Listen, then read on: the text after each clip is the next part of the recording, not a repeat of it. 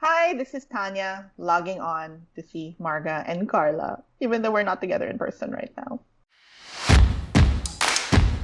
Hi, this is Carla. This is my last day in Manila, and I'm here talking with Tanya and Marga about what we did in the past year. I just can't believe it's been a year since the pandemic. We were all here together and now Carla's leaving. Right, we did that 1 year ago. Yes. So this is now the longest lockdown in the world and apparently the most militarized. Yes. Where do we go from here? Feels like a year, but 10 years ago. 10 years. We've aged that much in a year. And yet, Yeah. it's like we haven't Languishing. moved at all. Exactly.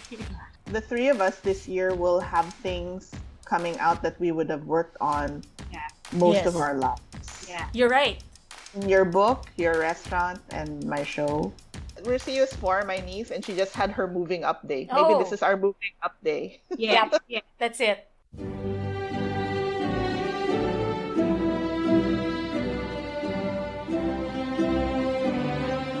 Talk us through it, Cars. Like you looking back on the year that was. A year ago, you were talking to us about starting your business, what a cloud kitchen was.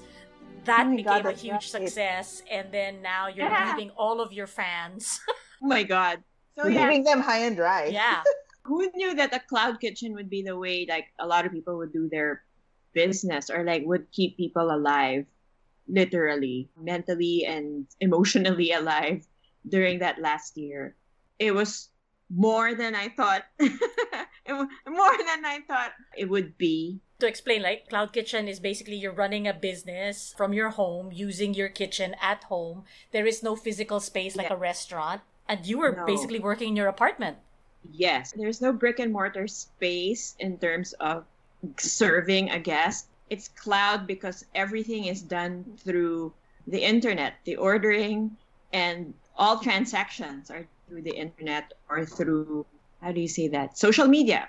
My little business was very reliant on Instagram. And in the past 2.5 or 3 months, more seniors were ordering from me.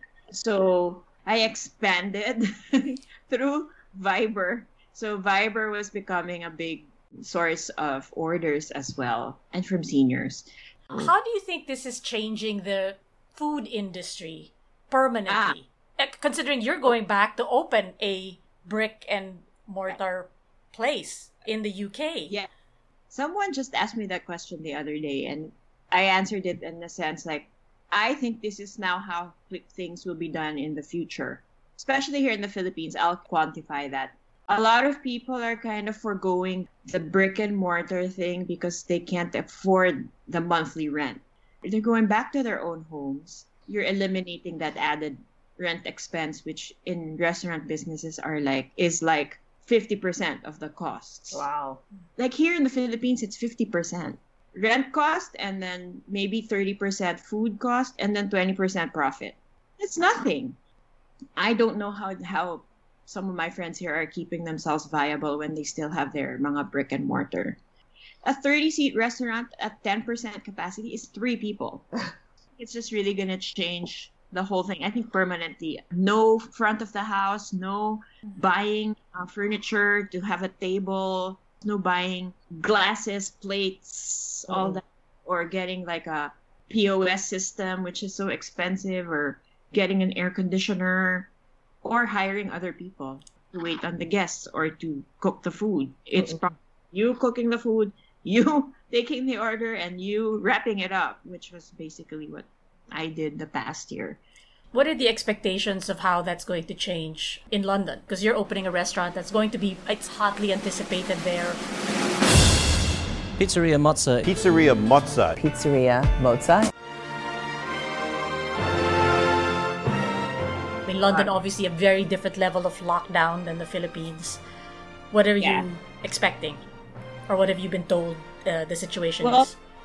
Mozza will be in a hotel setting. So, I mean, I'm back to the hotel partnerships. They will treat us as an independent arm. There are 3 other outlets in the hotel itself. What they've been saying is that in all my conversations with them is that they're so busy. Wow. People are dining Yeah. There are still some restrictions, like you can serve indoor, but only a percentage. Outdoor, of course, is like where everybody wants to be. So that's why the rooftop is Booked. gangbusters. Every hour is a turn. Like they turn and burn. It's called. Wow. The moment you sit down, all those turns have already been spoken for. So the entire night is already booked up. There's still a little bit of curfew. They're turning the tables 4 times, which apparently has never happened to that restaurant. That's also why my bosses are pushing for us to get open so fast. All these people who have been cooped up for the year want to get out and need to get out. They want to capitalize on that. The cloud kitchen, like my biggest problem is how do I create more space for this so that I can do more things. Whereas here, it's back to the daily operations of a restaurant and the drama that comes with it. And also lots of people at once. Like in a year where we've mostly been isolated. Yes. Now you have to like work with people again. Yeah. I was telling my mom today, I said, I don't know if I'm going to be able to do anything without my mask, even if I'm fully vaccinated. And because I don't know if the other person is fully vaccinated. Right. If they carry it, I can still get it. I won't die, but But also, what if there's a new thing and there will be a new thing that comes down the line? It's like I had to ask the HR, what's our thing on masks? I know there's no more mask mandates. Well, soon enough there will be none. He said, well, our policy is you do whatever is comfortable for you. You cannot say you must wear a mask after the time when the mask mandates lift. Really all up to us. I said, so is that clear to like people that we're trying to hire, or is it going to be clear to the people that are going to come to our restaurant? Because we kind of don't want to have to make that a topic of conversation, like with some guests who become rude about it. Because you see all these people the non-believers, or like this is my right not to have a face mask. So there's that also. And also, I mean, from me, more from the staff, I was more concerned, like, am I allowed to tell my staff you have to wear a mask? Or, and will have you decided that you will do that? I don't know. I really can't not wear one anymore. From my apartment to the trash can, I wear a mask. I don't see anybody, but I'm so afraid, but you never know. Are you worried about the long flight? Okay. I was not worried until about 3 days ago. The reason I got worried was because India is on fire, right? So Singapore is kind of like a throughway to go from India to the rest of the world. It's kind of like a hub. Many of them will be flying with us probably. To the UK, To the UK, plus I'm going to London. So I'm a little worried about that. They keep sending us emails to remind us about the protocols. Cannot remove the mask during the flight. Only when you eat and drink. But otherwise, you must keep the mask on. So even when you're sleeping, it's fine. But indeed, different na. I mean, it's like... Travel will never be the same. You've had quite a year, Tanya. You had to launch a bunch of projects through online means. I mean, how has it been for you? It's been good. I mean, it's, I always count my blessings and our blessings because it's been so hard for so many people. Yes. And the fact that, we were still able to work even while it's been the pandemic in the last year is already something I'm super grateful for, plus family and friends that are around. So the only thing that's changed is no travel. Right. But working like this, meetings it was Skype and then became Zoom, and then now it's like WhatsApp and messaging. Still kind of been the norm, but luckily also in Indonesia, we shot 2 films during the pandemic. Wow. So unfortunately, I couldn't be on set, right. And it's very different. It's better. There's still things that are better where you're in person, but then I had partners to kind of be on set when I couldn't be on set. How do you mount a production during a pandemic? You need to spend more money for COVID protocols. Like Carla's industry, that's also going to be one of the changes going forward, because I think, and for the Philippines and Indonesia's kind of in a similar boat, except that their vaccination drive is like, I think, more advanced than ours, where you have to have maybe 20 to 30% additional. That includes testing and things like, are people going to be in a production bubble, meaning no one in or out for a certain period of time, exit testing. There was a project where I'd heard like they had to recast somebody because one of their actors was positive. Oh, wow. So then it's things like that. And this is now, instead of just praying that the production goes well and that you get everything, you're like, please God, don't let anybody get sick. Which is a general prayer for everybody, but at the same time, it's just like the wrench that it throws in is just, ironically, when, like streaming services need more content, which then you need to supply more content, it also just becomes that much harder to produce it during the pandemic. What did each of you feel like you learned from the year in lockdown in Manila? About yourselves, maybe how you feel about society or people in general? Because we didn't experience this earlier in our lifetimes, with our grandparents and our parents, they went through major upheavals like, our grandparents with the World War, and then our parents when, some of them were babies, also kind of, that was the tail end of it. We had people power, sure, and that was major at the time, but this is something that's really like a global thing. It's not the same thing, but it's kind of the same scale. So it becomes a defining moment in not just one, but several generations going forward. It's interesting what will come after, and I feel like there'll still be some processing. I think we're still too much in the middle of it to really look back and like say, oh, this is how I feel about it. I think we're still right in the middle of it. We're all still trying to just survive it and get vaccinated and, try to help get others vaccinated. Cars? I realized that I don't really need a lot of things. One, I need new equipment, like for the business, and also new technology to catch up. I can see that technology changed from last year to this year, even within the small platforms that we use, like Instagram, you have to keep up with that. And then Skype right now, like always ever changing things, especially technology, even faster pa now. Actual things, I don't really need a lot of that. Shoes, clothes, those things, because really where are we going now? Although you're going and you're going to be in a place where people go and you're actually going to have to go out every day to work. I know, and that's a little bit of a shock maybe. Walking to work or like getting on a bus or getting on a train, or if I can feel safe enough on the scooter, I'll probably get that. I also learned that people really turn to food when the going gets tough. Like on the very shallow level, they kind of get really addicted to it. Food fads. And also that every meeting can be an email. Correct. And you can just be in pajamas and nobody will mind.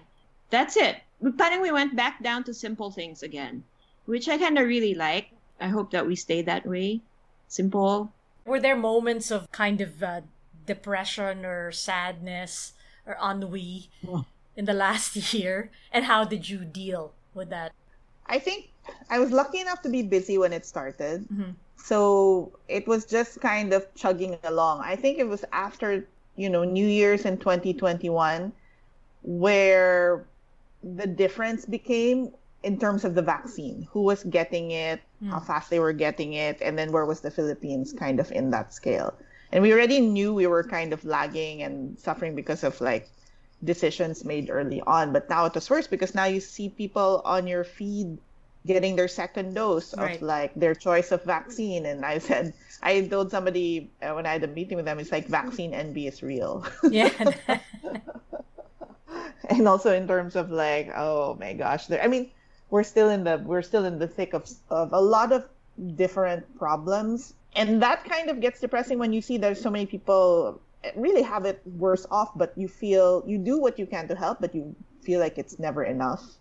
And at the same time, you see people who don't have much, but they give. And that for me is okay, that kind of stems the tide, and it's okay, there's hope. If they can see through it to do that, then even though I can't help everyone at once, or we all can't, solve the problem as quickly, Like every little bit counts, and otherwise we won't get there if we don't try. So, Yeah. that's also why I say it's like it's hard to look back because we're still in the middle of it, and it's still trying to figure out, okay, how are we pushing forward? It's like trudging forward in the sludge. And to speak to like Carla saying where people turn to food, I think food right now, and I don't know if it's in the Philippines or around the world, it's the least guilty pleasure you can spend on because you have to eat.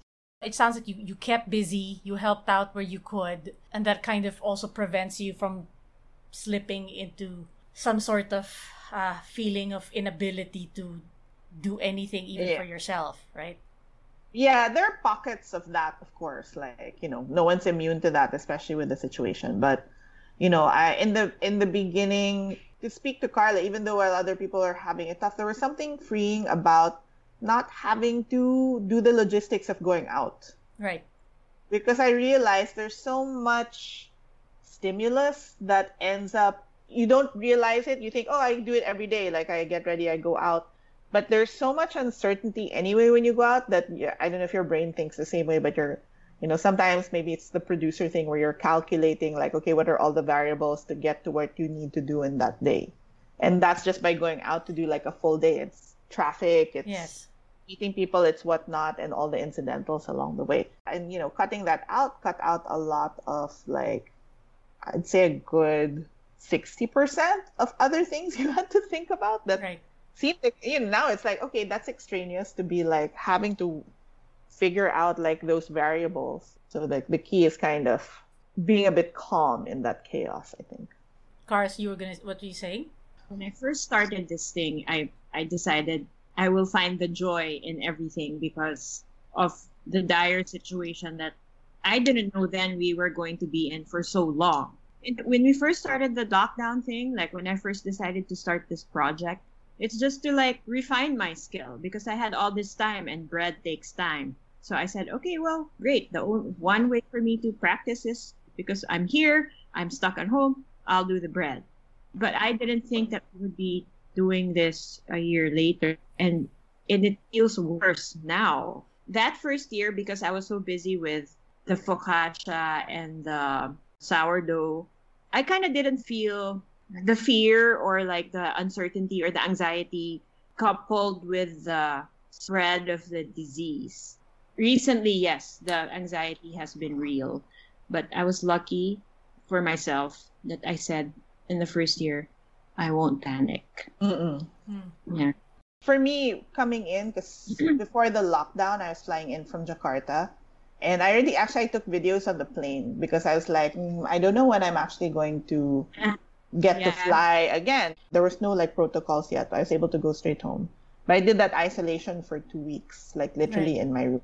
It was kind of an insight to be like, okay, this is how it's going to be. And then you think, I think what got me through it, especially for most of the year, was just really kind of saying, oh, I have a space. It really helped to put it into perspective, right? Because I said, okay, the world is in the same boat. So no one's really going forward. Everyone's at the same space. Even though, people were on track with the vaccine, then I was like, ooh, this is where it's going to separate. This is where like countries and situations are going to separate in terms of who gets to do it ahead and who's not. It's basically all of humanity at stake. We can't just be like, one country gets it, but this other country, because they can't afford it, can't get it because it affects everybody. Yeah. So, that debate's going on right now in the UN, which I really am fascinated by it because there's also like, how much did the vaccines really cost? And how much are they charging for it? Basically, it should be accessible to like everybody and plan the rollout with a big picture perspective in terms of vaccinating the world. We did ask you, Marga, because it's me and Carla talking. Actually, you should say something about your lockdown experience and, aside from your book, which is coming out and when you have to celebrate when it comes out. Yeah. I finished it almost a year, 2 years ago. And then this last year gave me time to just re-edit it. So hopefully it'll come out end of December, according to the publisher. Now that it's kind of real, it's frightening because you're like, oh my gosh, people are going to read this. I don't have a particular audience in mind other than a general, I hope, Filipinos who like to read will enjoy reading this. And then you kind of hope you've written it in such a way that you haven't isolated the audience to just being one nationality, and anybody else from around the world who reads in English will be able to enjoy the story, because that's kind of how I've written it. Hopefully in a way that will be enjoyed by everybody, regardless of whether they know the Philippines or not. Mm-hmm. But it's just scary. Suddenly it's scary because that's like 98,000 words that are gonna be out there. Is it scarier to think strangers are gonna read it, or scarier to think that family and friends will read it? What's scarier to you? I think both. I don't know. Well, it's hard All because of it. the one good thing is, like, I've had beta readers. I've had a few people read it just to make sure, is this coming across? Are you getting it? Even if, one was like not from the Philippines, does it make sense to you? That kind of thing. And there are people who have been like, I know this character. This character sounds familiar to me. So everybody thinks they know somebody who that character must be based off of. Oh, like a blind item? Now Correct. I really want to No, but that, which for me is like, it's good because... You drew them really, like a real person, basically. Yes, because who do you think it is? Oh, it's so-and-so. I'm like, I don't even know who that person is. So it's good that everybody can relate somebody to it in that sense. So I appreciate that. And also then they can't just say it's very clearly this person or very clearly that person. Because it's not. I took a lot from, you meet so many people, especially in the job I had, which was journalism. You meet all these characters and you hear all these stories. And I've basically thrown them all together in a way that I hope makes sense. You're a published author. That's crazy. This is your name. That's true. It's not even a byline. It's your, name on the door kind of situation. With news, you're telling other people's stories and you let them speak for themselves, and you kind of just offer a platform. And suddenly I realized that I am responsible for every single word that I've put down on this blank sheet of paper. I feel the same way. Totally. And it was painful. Like, the book itself took me like 2-3 years maybe to write before doing the re-edit. And every word, every word that's there was very specifically chosen to be there for some reason. Yes. Yes. I hit the word count and then you're told, no, bring it down by this much. And I was like, huh? You know what I mean? Because it's not just a question of like cutting out words. It was like, if you cut out this word, it changes this. So you're having to make these edits just to hit a certain word count. And that was hard. But it also made me more aware of not saying in 10 words what I apparently could have said in 3. Without losing tone or texture or, really cutting stuff out is so, when you can do it well, it's great. Because you can get so lost in it. And there were moments where, you step away and then you go back and you're like, oh, when did I write that? Okay. And then you carry on. But the whole exercise it's what I've always wanted to do since I was 5 years old, was write oh my God, a book. It's really your moving up day. And I can't say the book was there since I was 5, but I guess it took all this time to come together in some sort of tapestry that I could put out there. Yeah. I remember a few years ago, I was still working in news, and one other reporter, I think, had retired or had left, still fairly young and in the middle of their career. And I had asked the cameraman I happened to be working with, who also knew the other reporter, and I was like, oh, well, what's that person going to go on to do? Like every other reporter, apparently they're going to write a novel. You know what I mean? And it was like, I felt so disheartened at that point. I thought, gee, really? So you mean all of us want to do that? You know what I mean? Every reporter is a frustrated novelist to the point that people make jokes about it. Like, I had not considered that, And you're still, like, am I a fucking cliche? Exactly. Am I cliche? and then he turns to me, he's like, because you're not going to do that, right? No. Not yet. I was like, not yet.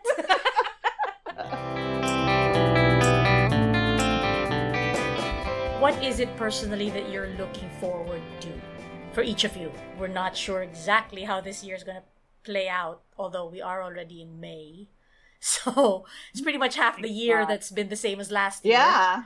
I was thinking about that earlier, actually. I will think about it without COVID. 10 years ago, when I first moved to Singapore, I was so busy trying to get the restaurant super successful because we all decided failure is not an option. failure is not an option only meant one thing. I will work my ass off for it. And I will not take days off. I will not enjoy the place where I'm living. And then now that I'm not in Singapore anymore, I look back at it. I'm like, well, that wasn't that bad. Like everything worked. So now I'm going to go into another first world country, 10 years older. Do I still have the stamina for it? That's my biggest question. Do I still have stamina for this new job? And it turns out that it might not be physical stamina, but my mental stamina is the same. Wow. I actually know what to do. In Singapore, we were kind of like, well, what are we going to do? We were making it up as we went. So now that worked, and I know that Singapore was like really good and acclaimed, and everybody's missing that restaurant, and everybody's saying it's like not the same without it. So now I know, I'm like, well, I can do it again in another place. So now my thing is, I'll enjoy it na. And especially in London, many people say it's the greatest city in the world. People love it. And so now I'm like, well, I'm going to enjoy that. Because it will lead to more things. I'm also not young anymore. So like maybe permanence there, not anymore nomad. I kind of don't want to feel like that anymore. I feel like even for the three of us, like, at this stage in life, normally like a friend moving away when we were younger, it felt like forever. Like you'll never see them forever. The three of us have had a friendship through different countries. That's true. I mean, aside from this, we'll just see each other in different places. And with that, we say goodbye to Chef Carla from Manila as she begins a new life in my old hometown of London. We wish you well, Cars. Keep your eyes peeled for announcements on Tanya's latest project, soon to be on your favorite streaming service. And I'll keep you posted on my upcoming book release. I'm Marga Ortigas, thanking you for joining us on this special podcast episode of About That. We hope wherever you are, you're doing well and staying healthy.